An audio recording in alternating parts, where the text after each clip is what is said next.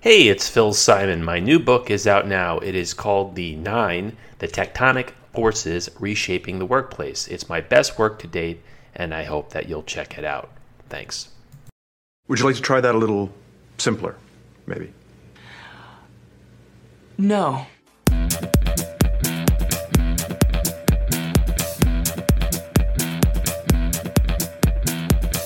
Conversations about Collaboration, episode 70. Jenny Blake joins me today. Her new book is Free Time, Lose the Busy Work, Love Your Business. We talk about tech tuition, Notion, the importance of documentation, automation, and other cool stuff. Let's get it on. Jenny, live from Fiji. How you doing today? Yes, live from Fiji in my imagination, New York City in practical reality. Thanks for having me, Phil. Thanks so much for being on. Let's just get right into it. Why Fiji? Because I know that's kind of an inside joke if people are listening, but I had to know once I saw what the Fiji test is. I said, all right, we have to talk about that. Well, I've been self-employed for over 11 years now. And in the early days, I was always wondering what would happen if I got hit by a bus.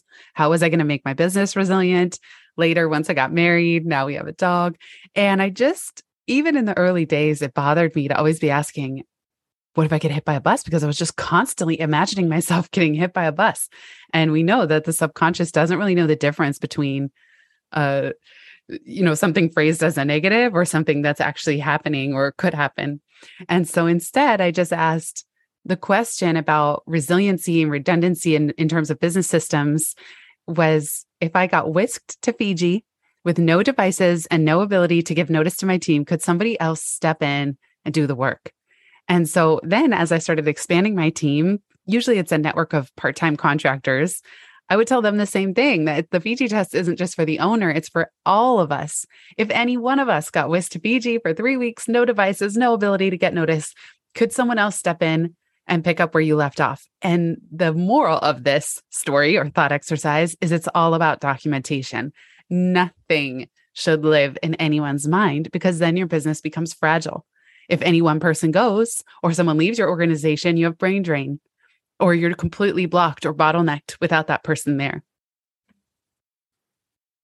We could go in so many different directions from that. But before we do, Whisked to Fiji, I think that's Journey's fourth album, right? I don't know. No one's ever told me that. It's a bad joke. Okay. All right. You never know. Like crazier things have happened.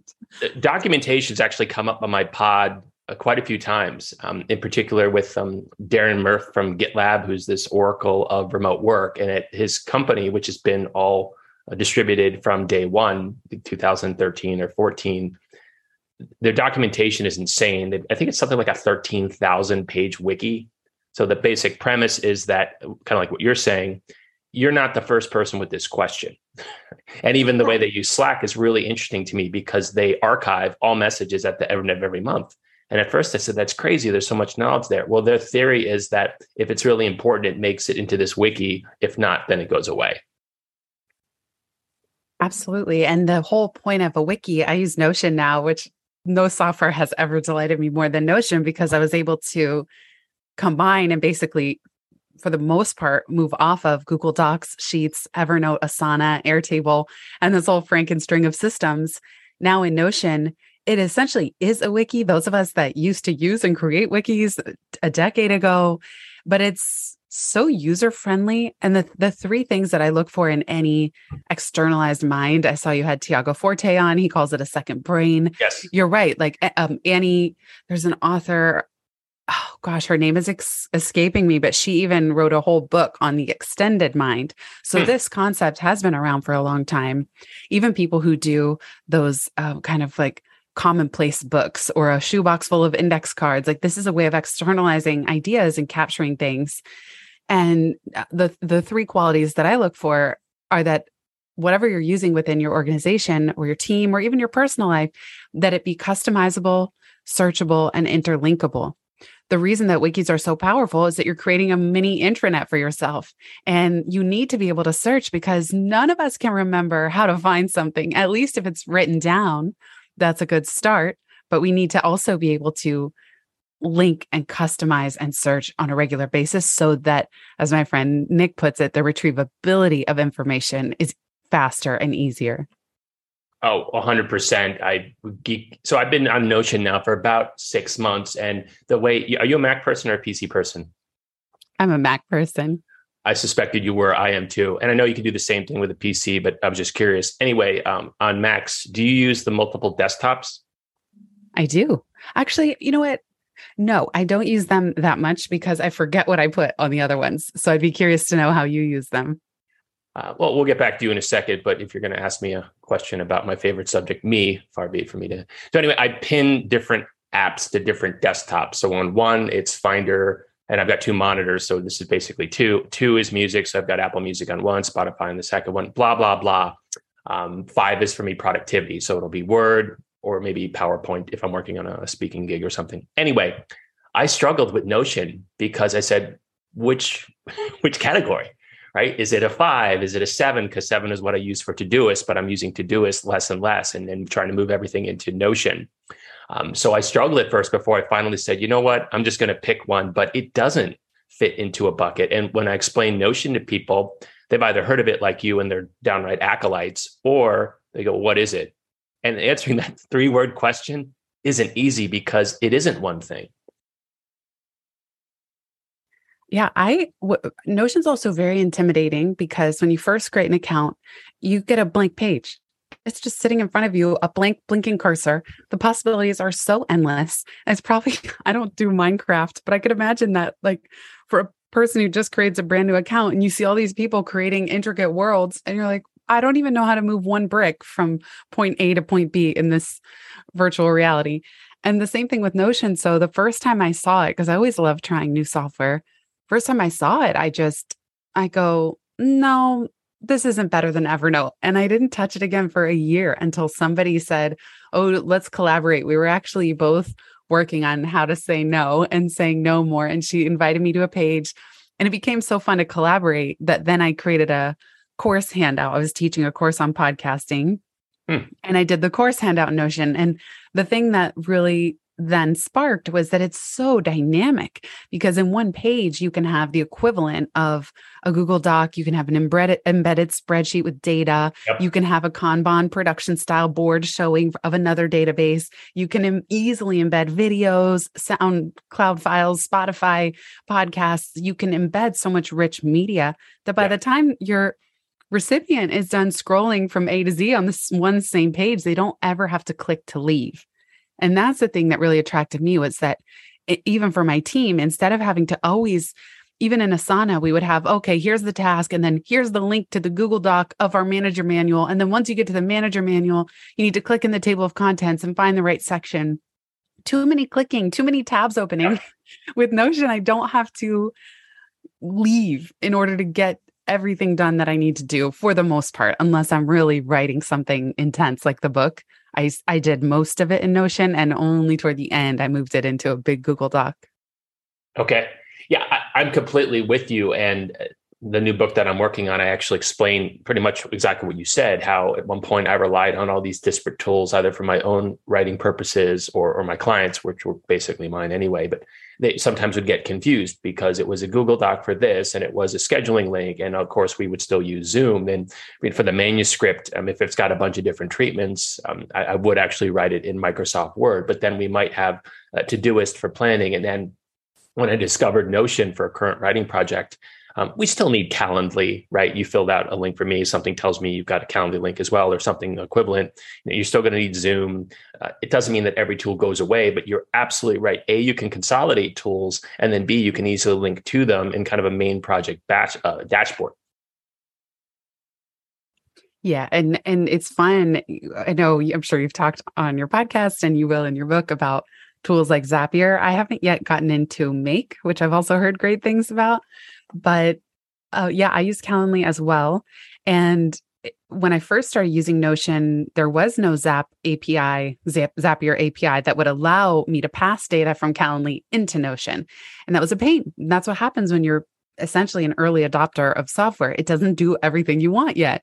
Correct. But then slowly but surely, it's so delightful. All of a sudden, boom, there's a beta version of a Zapier API. So now oh, I hear angels singing and I can connect my Calendly to my podcast guest database and all their information populates into a Notion card that then moves across a day in the life of an episode Kanban board in Notion. And it's like, nobody on my team now has to manually copy and paste the information over from Calendly. So that's my favorite thing is once the tools start talking to each other, they reach at that point, or even Notion will do a rollout of features. And it's like, oh, now all of a sudden you can have an emoji reaction to a comment on a page rather than always having to respond and say, great, thanks. You could just react the way that we're used to doing on social media or in Slack. Yes. And boom, right there. It's just that little thing, but it didn't exist 2 years ago when I started, but it's there now. So that's part of the journey I love being on with software that I love. When I feel really confident in the team, it's like, I know they're listening to their user base. I don't love the word user. So I always, their community, I know they're listening and that we all are asking for similar things. And when before those things exist, sometimes I'll spend half a day setting up a Zap to get my software to do what I want. And then even that is kind of like a fun problem-solving game of just how to automate. And then I always joke that my first team member is software because I try my hardest to automate everything I can that involves just point, click, point, click, point, click before I need to assign it to someone else. Very, very true. You're my sister from another mother. I love your idea of automating what you can repeat and researching the forthcoming book. It turns out that Notion recognizes that its automation functionality isn't great. And there are other tools you probably heard of, Coda or Almanac. So and Microsoft's got Loop, which is its own sort of not so obvious knockoff. But they purchased, I think it was about a year ago, Automate.io. And they're going to build out a lot of those integrations so you wouldn't necessarily need Zapier. And the same way they're adding blocks. I just saw the other day, I'm sure you use something similar, but I use a tool called JumpShare for just quick kind of Loom type videos and screenshots. If someone doesn't let you upload an image or something or a screenshot, then you just create a short link. But you can embed those. So Notion's going to keep building it out. And I think automation is a key part of not only what you're saying, but the future direction of the product. Yeah, I love it. I love it. It's so exciting. And then sometimes it's frustrating because it's like, oh man, I worked so hard on my workaround. And then now they roll it out. And that's something I found too, of just even setting up my first website in 2005. WordPress, I think, was around, but just not nearly as popular. And it's like, I kind of sweated it out of how to create and code a website and taught myself Dreamweaver and HTML and CSS. And then fast forward, beyond even WordPress, then you get something like Squarespace where I host my websites now. And it's like, oh this is so much easier. Like people can go from 0 to 1 so much faster. And that's just the nature of it. So even in the podcasting space, there's so many things that are really arduous, like, and tricky that I don't know. Sometimes if you're early on these things, you just kind of have to take the long, hard way and tell the future podcasters, I used to walk uphill both ways in the snow. Right. Now you have it so easy. Oh, it's remarkable. The tools are just so exciting. And you're right. WordPress, if you started in 2005, I think dropped in May of 2003, but I'm pretty sure that you're hacking into my computer because just yesterday when I'm working on this no code, low code section of the book, I mentioned Squarespace and I mentioned Dreamweaver. And Dreamweaver is, I only know this because I looked it up yesterday, but it's something like 0.3% of all websites, whereas WordPress is at 43%. But even in the WordPress world with Gutenberg, it's more visual, no code type thing. But I use Divi, which is an elegant themes theme, and it's low code, no code. So you don't have to put in code, but like you, I'm a bit of a geek. So I will constantly tweak it with CSS or JavaScript or jQuery because I don't want my website to look like everyone else's. And yeah, sometimes there's a plugin out there that does it, but part of me wants to figure it out on my own if I can. Yeah, that's a piece of seeing it as a puzzle to solve. And I think sometimes people get intimidated by software. Maybe they've even already dropped off this conversation because they go, you two are weirdos. I don't know what you're talking about. But hey, I'm the resident weirdo here. Please, a little respect. I feel like don't usurp my role. Yeah, we're having a meeting of the mind, so they must be used to some amount of tech talk, your listeners. But I call it in free time, my newest book, I call it tech tuition. That Hmm. yes, younger generations do have tech tuition, and we've all seen like a 2-year-old that knows how to work their way around an iPhone or something, a touch screen, and then they go up to the dumb old TV and they try to touch screen, use it like a touch screen. Like, why doesn't this big black box do what the iPhone does? But systems and software and even simple coding, low coding, as you call it, it's just trial and error. If you see it like a puzzle, you're not dumb if you don't know how to do it. And though there's a learning curve to any piece of software.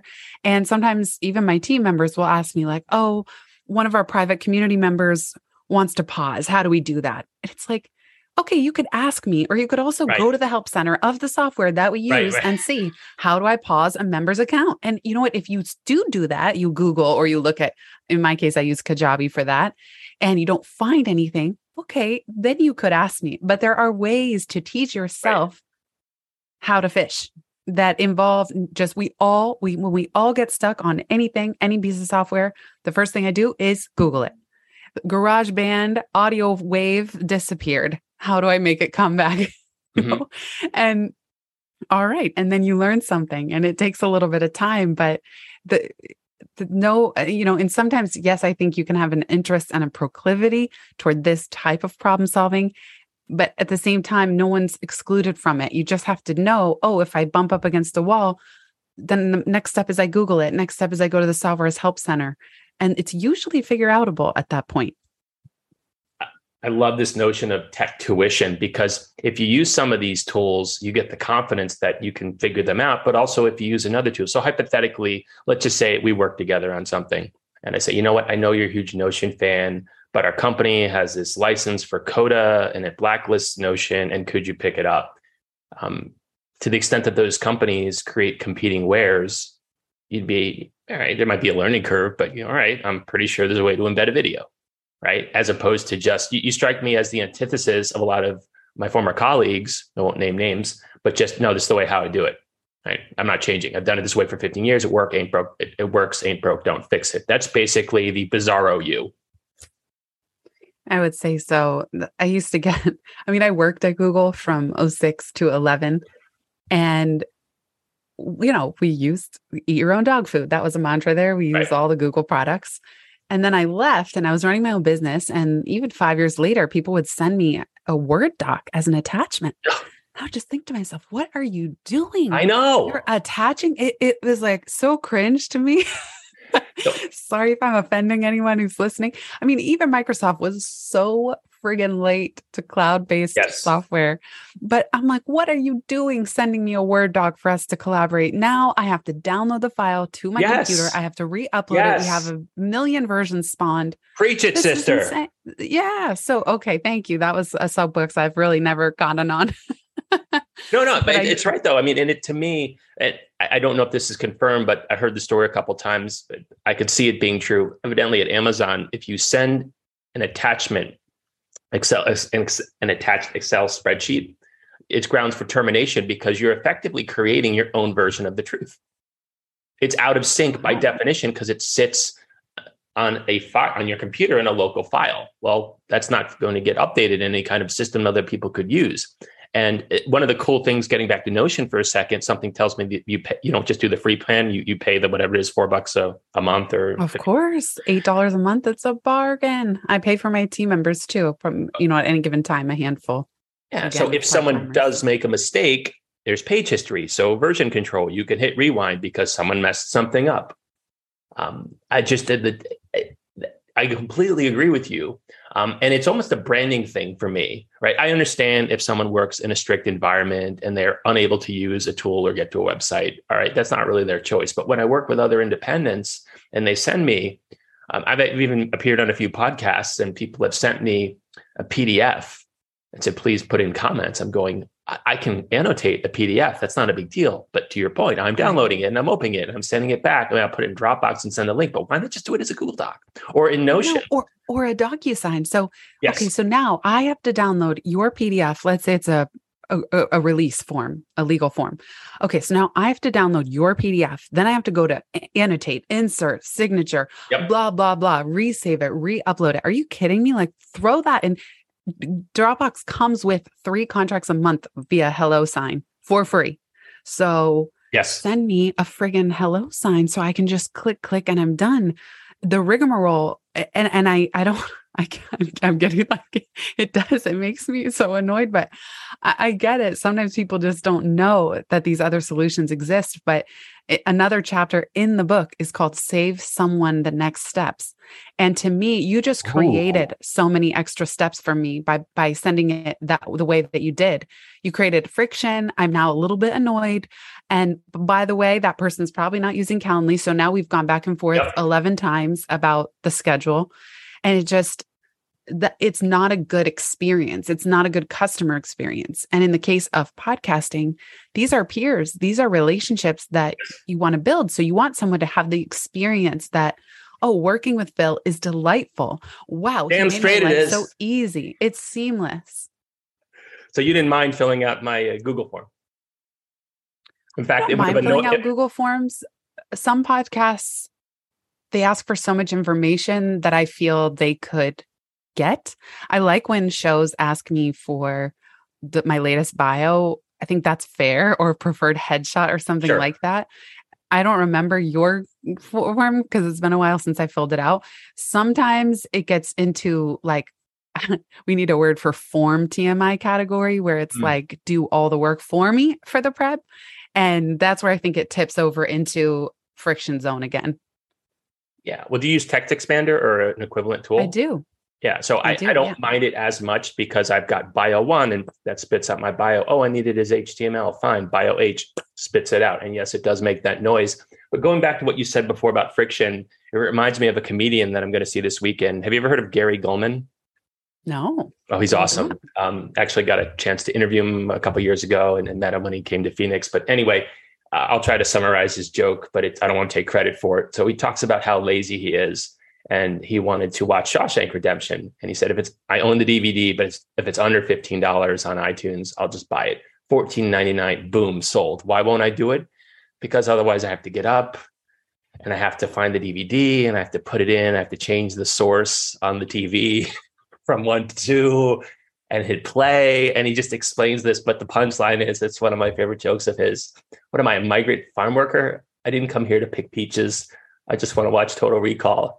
It doesn't have to be 1996 DVDs. It can be, I use HelloSign myself. And it's just so much more seamless to me than when someone sends me the PDF and I save it. And then I don't even know if it's legally binding, but it is more friction. And I don't print it out and scan it. That'd be just crazy. I'd use PDF Pen. You ever use that one? I haven't. No, I just have my signature uploaded. So I can insert it easily. Okay. So anyway, it just lets you edit PDFs but it's still extra friction. It's an extra app versus if it's HelloSign and even on my phone, right? I could, if it's just a signature or initials or something. So yeah, I could imagine that most people love working with you, but there have to be some folks, and maybe you don't take them on as clients, that just say, look, this is the way I work. Either you do it my way or not. I've had it happen to me routinely. And I've just decided that, yes, if it's a major gig, I'll put up with extra friction. But sometimes if I sense that it's going to be more difficult, I will actually up my rate because it's not so much the cargo, it's the miles, if that makes any sense. Yes, I can be an influencer and tweet, but if I have to go through 14 rounds of Slack messages to approve that tweet, it still takes my time. Yeah, I've had certain scenarios. I don't love Slack. It makes me jumpy. Like everything seems equally important somehow. I just don't like it. And I'm trying to think if there's ever been a situation where a company wanted me on Slack, but that would just be a no. I just wouldn't do it. Yeah, I wouldn't do it. No way. That's like, to me, that's just, you're getting 24/7 access to my consciousness. Not going to do it. We'll have to have a separate conversation about that next time. But I will say this, it seems like some people say, fine, I'll use Slack, but that's it. And Slack isn't a project management tool. It's for general communication and collaboration. It lets you do a bunch of cool things. I'm a fan. But actually, our common acquaintance, Jessica, when I worked with her on the previous book for the design, initially I said, can we use Slack? And to do it, she said, pick one. And I'll use Slack. But in the middle of the project, she missed something. I missed something. It was just an honest mistake. All right, maybe we should pick a tool that lets us complete a task or a phase of a project or the whole project and assign dates. And now we're using Todoist, but I suspect that next book I work with her on, we actually will use Notion. But I understand what you're saying about Slack, and Notion to me has not replaced it altogether, but I use Notion in place of Slack in many cases. Yeah, I think Notion, it takes a little bit of discipline because Slack is so easy. They make it so easy. However, I find that if, for example, with Jessica, I worked with her too on free time. She did the beautiful interior design of the book.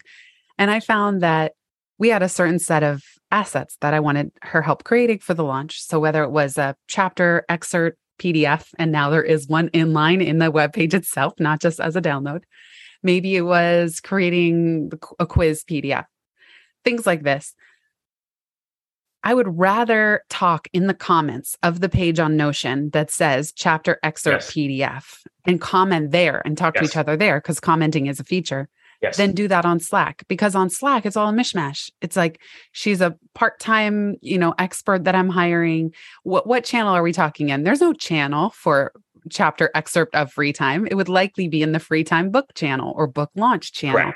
And then it's just all still a mess in there. Whereas if we go back to Notion, all the comments are exactly where they should be, and they're findable in the future based on the specific task or project that we've been working on.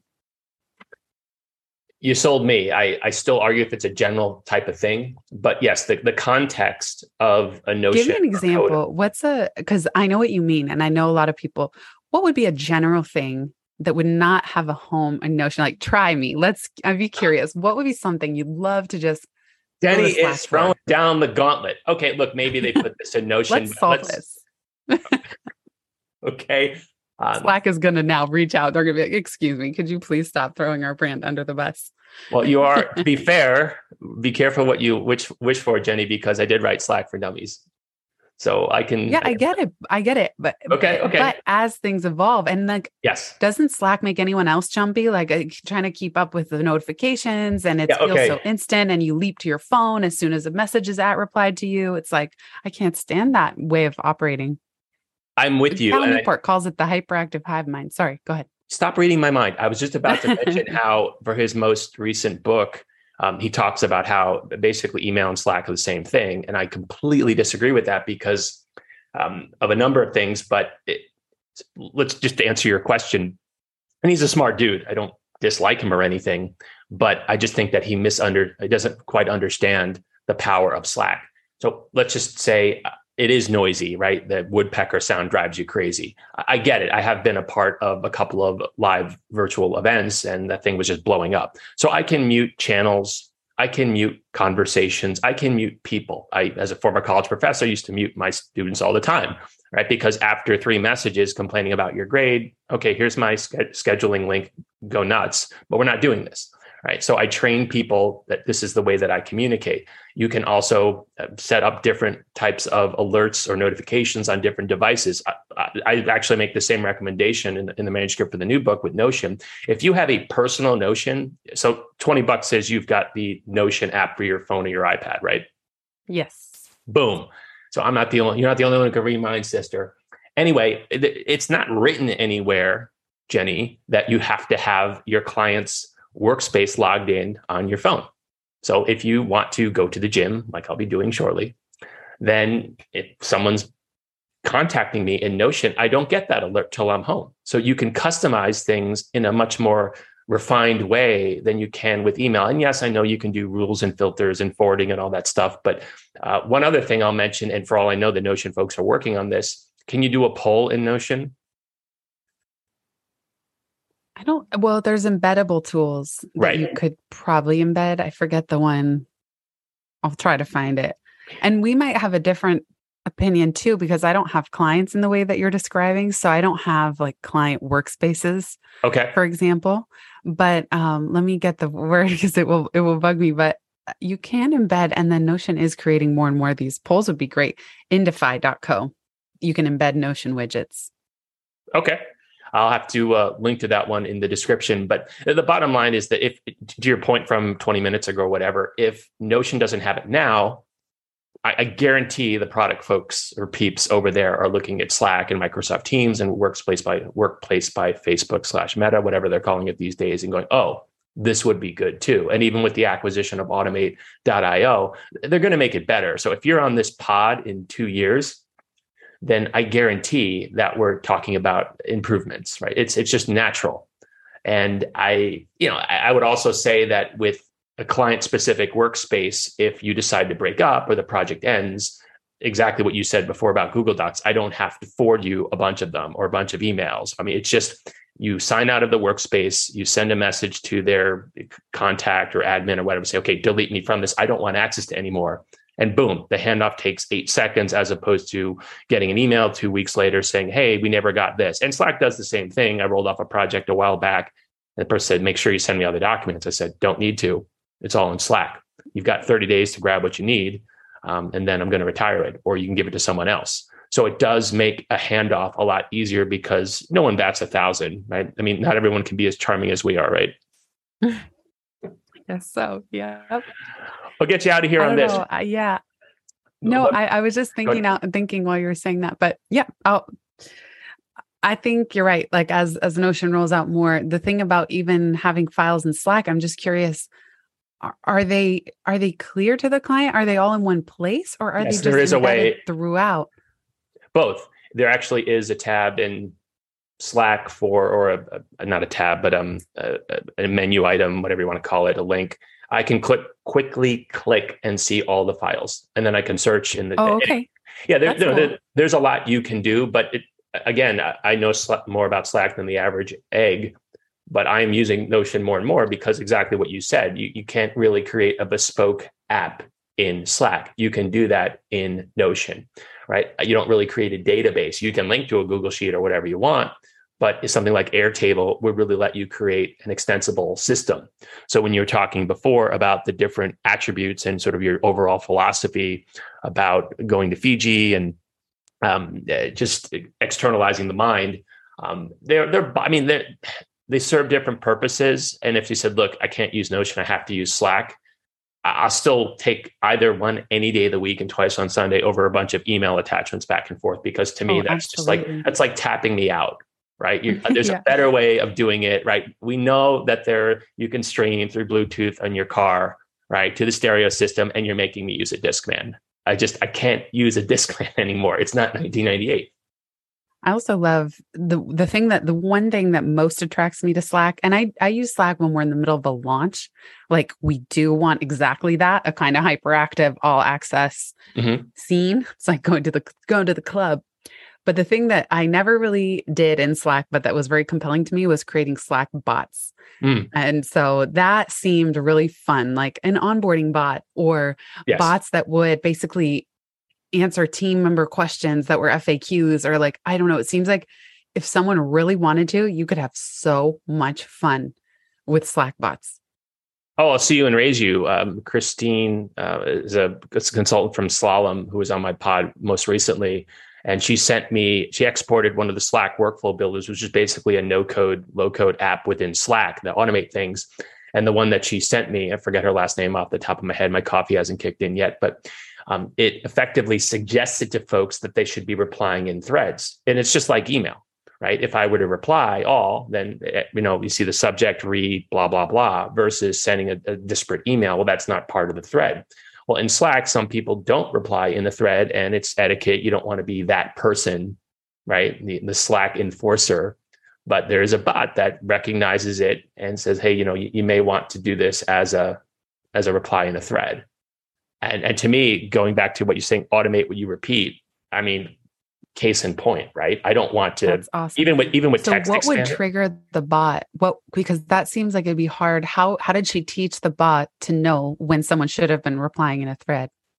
Well, you don't have to teach it. It's kind of baked in. When you go into Workflow Builder, you can basically create your own app. It's a lot like Zapier. You said you use that, right? It's drop downs. That's one of them. And I was just wondering what the parameter would be that when it would trigger and when it wouldn't. I'd have to look at the technical documentation, and I don't think that it's entirely perfect, but they could look at things like the time of it, right? If they're looking at actual words, the people involved. I'd have to go into it. I didn't know I had to study for my Slack test today, Jenny. Well, you said you wrote a book on it, so I figured if anyone would know. Well, that's awesome, though. I love that, like reinforcing best practices and the company values and principles and way of operating. That's really what free time is. I wanted to write the operating manual that even if the business owner feels like they read the book and they go, oh, I already know everything in here. Probably someone like you would have that reaction. At least you could hand it to your team and you could say, this is how we work. And it kind of helps people. And so I love the idea of also reinforcing that through something like a Slack bot. Oh, and you could blame the bot, right? So don't get mad at me. I might have installed the bot. So of course it's always about blaming me. But all kidding aside, it is exactly what you're saying about automating what you can. And also to your point, and it sounds like this is a theme of your book, talking about the culture and what you expect from folks. And if someone says, yeah, if I interviewed for a position with you, or even if it's just as a contractor, I'm sure you vet people for some of the principles you've talked about today. And if someone comes across as very rigid and not into automation and an email freak, something tells me you're not going to continue working with that person for very long. Yeah. If they're grumpy about using software, and I've had that, I've had people be kind of grumpy and reluctant, but then a lot of times they come around and they go, oh, this is actually changing my life, even though I was so grumpy at first. And the other thing is that sometimes I have a hard time because I love this stuff so much. It's a lot to expect of my team that they be as passionate about automation and stuff. So sometimes I'll try to hire for what I'm not. And it's okay if they're not an automation ninja, like I'll sort of take care of that piece and then they can do the client communications piece in my email inbox, something that I don't jump to as much because this is the sandbox for me. This is just like going to the playground is like, oh, I get to create something new in Notion today. That's how I procrastinate. As Marie Poulin, that's who I learned Notion from. She calls it procrastinotioning. Ooh. Yeah, that's me. Good stuff. I'll get you out of here on this. Jenny, what book are you currently reading? Oh my goodness. It's a good question. Well, the book that I just finished, which led to why I'm not reading, I have like 15 books that I bought recently. And for some reason, I can't bring myself to read them. But I read a New Yorker article called The Haves and the Have-Yachts. And it was so funny. It was about super yachts and billionaires. And I highly recommend you put that in the show notes. So then quoted in the article was a guy who wrote a book called Super Yacht Captain about his life on the sea, serving billionaires. So then I got down the Below Deck rabbit hole, and now I'm on a reality TV show. It's a Bravo network show, Below Deck. I think many people have already binged it because it's a decade old now. There's so many seasons. And let me bring this back to the topic of this conversation. Below Deck is all about the teamwork and the leadership and the failures of teamwork and collaboration and leadership that happen while serving these very wealthy charter guests. So something about it is just massaging my business brain while giving me an excuse to just sit there and like delight in reality TV. Good stuff, Jenny. Thanks so much for your time. I really enjoyed it. Likewise. Thanks so much, Phil. And big thanks to everybody who's here listening. Remember that these episodes drop every Tuesday. However, if you'd like early access to them, you're in luck. I've launched a Patreon page for this podcast at, wait for it, patreon.com/Phil Simon. I've set up a number of different tiers, including early access and podcast sponsorships. Thanks for listening to Conversations About Collaboration. If you like what you heard, and how can you not? Please download, like, and/or subscribe. See you next time.